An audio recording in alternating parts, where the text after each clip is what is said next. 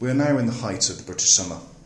With temperatures hitting record highs and drought orders in place across much of the southeast, concerns about the impact of global warming are increasing, and it is expected that these conditions will become the norm in the future. The implications for farming, horticulture and water consumption are serious.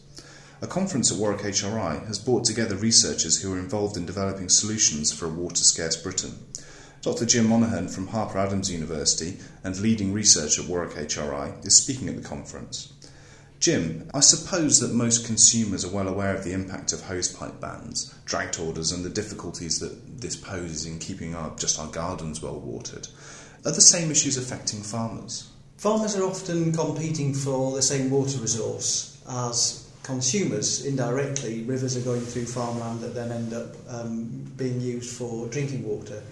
But they don't have quite the same issues. Things have to get quite difficult before they get the equivalent of a hosepipe ban. But more far-reaching than that is that there's quite a bit of legislation that's come into place through the EU Water Framework Directive, which will be implemented in the UK in 2012, which is looking at minimising not so much water use as the over-abstraction of water, and also there's other legislation looking at contamination of water. So there's sort of legislation that's coming to look at preventing rivers being run dry by abstractors, and you'll see a lot of winter storage reservoirs when you go around vegetable production areas of the east, the south, the Midlands of England now. You'll see large reservoirs which are filled up when the rivers are full in the winter, and then that means that the growers can use that water at the period of high use midsummer. We're starting to face issues now in the UK that have been problems for farmers and agriculturalists in southern Europe for a long time. I know some of the research that you've been doing has been looking at this process called fertigation. Can you explain what that is? Fertigation, the word is just fertilizer and irrigation combined, and that really sums it up. You're putting water on your crop. Well, at this point you have the opportunity to put fertilizer into your solution. So if you look at crops like tomatoes, people are growing on their own, or if you've seen them grown commercially, they'll be receiving all their nutrients because they'll be growing in a soil-free substrate, maybe sand, maybe rock wool, or even peat, which is very low nutrient. When you move into a field, it's a slightly different situation. You go to these dry countries like Israel or Egypt, Morocco, Spain. They're often growing in very dry soils, semi-arid conditions, and there they need to get a lot of water on, or not a lot, they need to get their water on accurately. It's an expensive resource. We've been a temperate and maritime climate. We've never really had to consider this. We've been able to just sit back and often we'd sit grumbling about too much rain rather than too little water. But as we've seen this summer, we saw last summer, the models are predicting we will see more in the summers coming. We suddenly are getting a position where the crops need water. People currently would use, you'll see a lot of rain guns, you might see irrigation booms being dragged across crops, putting water on. They're fairly inefficient. You'll see those things, and you'll also see large puddles. If you get the timings wrong, and they're fairly crude control systems, if you get the timings wrong, water can run off the field, taking topsoil and starting to pollute waterways. So we've been addressing this through fertigation. So here we've got the opportunity to put down trickle tape, which is in its crudest form, it looks like a flat hose pipe with small holes in it, but there's a lot more to it than that, of course. Putting these down the rows of crops, and this will deliver the water. We would then pulse maybe between 2 and 4 fertiliser pulses through there at different stages in crop growth. So we can first deliver water when it's needed, and secondly deliver the nutrients when it's needed. Because the nutrients is quite an important aspect, because if you were growing in the soil traditionally in the UK, and the bulk of growers still do it in this manner, they will apply fertiliser to the soil. This will dissolve slowly and become incorporated in the soil, and plants are then able to take it up. But if it's important for a plant to take up these nutrients, let's say 8 weeks later in its crop cycle, but you're only going to apply it maybe once or twice to the soil as a granule, you have to ensure yourself to a certain extent often by putting a little bit more fertiliser than is the absolute minimum, just in case a situation arises that there's actually a lot's been flushed away or whatever. And so you find that people use more fertiliser if it's solid, but if you're able to apply it little and often, you can use less. So what sort of savings are we talking about in terms of the amount of fertiliser that's required? Well, we've done 3 years' work with lettuce, and this is Warwick HRI, but also we've been working with businesses like Tesco, Geest for factory for processing, and then also growers like Intercrop and Bomford and Jepco. These are well known in the UK industry as growers of lettuces, but also growers of runner beans, the two crops we've studied. And in 3 years, we've managed to get clearly a third saving in nitrogen for lettuce and nearly a half saving in runner beans. So this is both quite in terms of a benefit, both in terms of cost, but also the environmental impact of some of the fertilisation techniques that we use in farming. I think there's a great potential for benefit because it's a system that you can use, and it's like a car. You can drive it too fast and burn up all your petrol, or you can drive it slowly and save money. I think what fertigation allows is a greater control of the speed you're travelling. It's not such a crude system, it's quite precise, the way that we've set it up.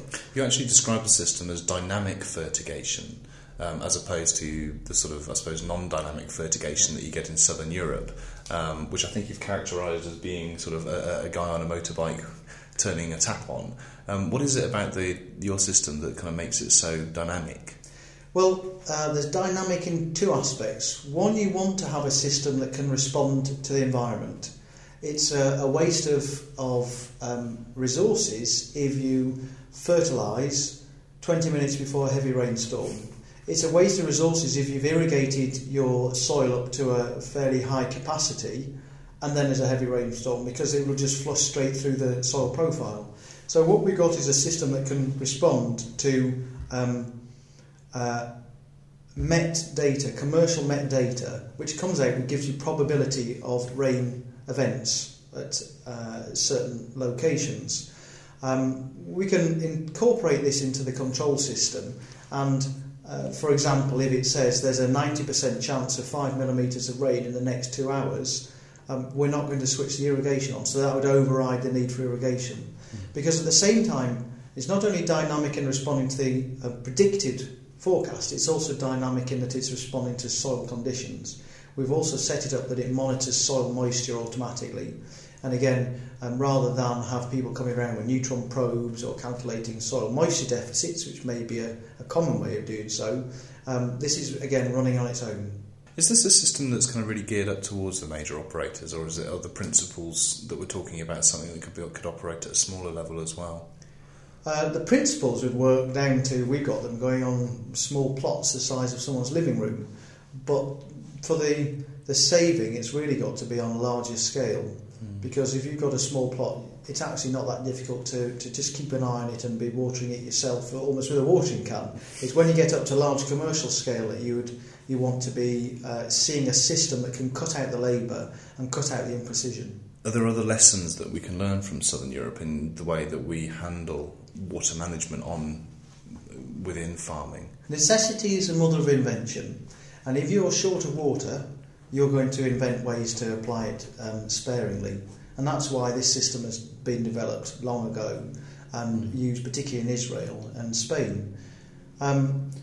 What we can learn is the basics. What becomes different is the UK climate. Although we're sitting here saying that it is getting drier, it is likely to become probably more drier, however the winters are likely to be a bit wetter on some models, we do still have rainfall events. Here we are sitting on what is probably going to be the hottest day of 2006, and tomorrow there's forecast of thunder. So quite destructive amounts of water could be delivered at that time. The reason we've had to adapt is that we will have numerous rainfall events during the growing season, during the dry season. If you go to somewhere like Cartagena in Spain, or you go to Israel, they are almost guaranteed not to have rain for their growing periods. It's the same in California, almost guaranteed not to have rain. So they have a system where they've got a lot more leeway, and they don't need to worry so much as we have to the environmental effects of heavy rainfall and also the prediction of heavy rainfall, because fertigation would work just as well in the UK as it does in Spain or Israel if we had an arid environment. The reason we've had to do this is to adapt to rainfall events. Should we actually be looking at changing the crops that we're growing rather than sort of fighting to try and use up more water on things that perhaps need to be moved northwards to be more sustainable? Well, we've seen that partly breeders have done a job and also the climate's done a job. People would never have been growing forage maize as far north as they are now. 10 years ago they wouldn't have done it. We're getting fewer frosts. We're seeing that in the southeast, in Kent. They're saying that crops that require a certain amount of cold to then set flower the following year are not getting sufficient cold, so their flowering's coming later and later and later. So we've seen data that shows that over a period of 10 to 20 years we are seeing climatic changes that impact on the crops we grow. Everyone sort of throws their hands up and says, isn't it great, we don't need to move to the south of France anymore, or the south of France is moving here. But and as a consequence, yes, I do think you'd see crops that maybe are being grown in the middle of France. We could be having the south of England, and crops that currently you wouldn't grow too far north. You'll be moving up. I think that we won't be seeing swathes of sunflowers in the UK for a long time yet. I think that there are many tricks to play with agronomy, just down to things about how you manage the soil, how you prepare the soil before you plant the crop, which will have an impact on maintaining the crops we grow now. There are benefits to having a slightly warmer, dry climate. If you're looking at wheat, even though here we are talking about horticulture, but you're looking at wheat, it'll ripen a lot quicker. It'll dry out a lot quicker. If you drive down to France, every field will now be harvested. We're only just starting to harvest in the UK now in July. There will be changes in pattern, and in 10 years will we have the same crops? Yes, there may be one or two things you'll be surprised to see. In 20 years, 30 years, 40 years, then I think there will be some more changes in crop types. But always remember, it's also what the customers want to eat. And if you're talking horticulture, we grow all sorts of things which are not designed for the UK. We just put a roof over them, put a glass house over them. What may be quite interesting is going to be that halfway house, which is maybe you don't have glass over, you have plastic over, apart from all the issues of it doesn't look so pretty and other people get agitated. But that may be the halfway house. I think we may be able to grow more exotics cheaper. Do we think that the balance is right at the moment between the pressures for water from residential and industrial usage and agriculture, particularly in the southeast, where I know there's a massive pressure for building housing? Are farmers going to get squeezed out of the water equation? I think farmers who are wasting water will get squeezed out of the water equation, but for them the real pressure is to demonstrate that they are being efficient, to demonstrate the need to apply the water, and when they are applying it, it's the right time and they're applying it in the most efficient manner. So they've taken care, they've thought about it and they've demonstrated that they've considered options. So they've got to show that they know what the variability of their irrigation unit is. And these things are actually required now, because to take water out, to abstract water, they need a licence. And there's now catchment abstraction management strategies being put in place, again part of the Water Framework Directive, and they get basically a fixed time where they're allowed to abstract, so maybe I think it's 7 years or so is the licence. They need to demonstrate that they are using that water carefully. A catchment area will have a limited amount of water that they'll allow out of the watercourses onto the farm. So you could imagine a nightmare scenario, if you want, from a grower perspective, where they could not abstract as much water as they wanted to. That may, in some areas, be not too far away, because sometimes it's not about having the water there to take, it's actually whether the water you're using is being used too profligately and you're actually contaminating the watercourse further downstream. So there are two issues there. There's protection of the existing water, as in from contamination, and there's the over-abstraction of water. Both of them require efficiency. They require efficiency of application to minimise the amount of water applied, and just as importantly, efficiency of application to minimise the waste of the water applied. And that's now in place. That's legislation in place, and in 2012 all river basins in the UK will have these catchment abstraction management strategies in place. Jim, thank you very much. It's a pleasure.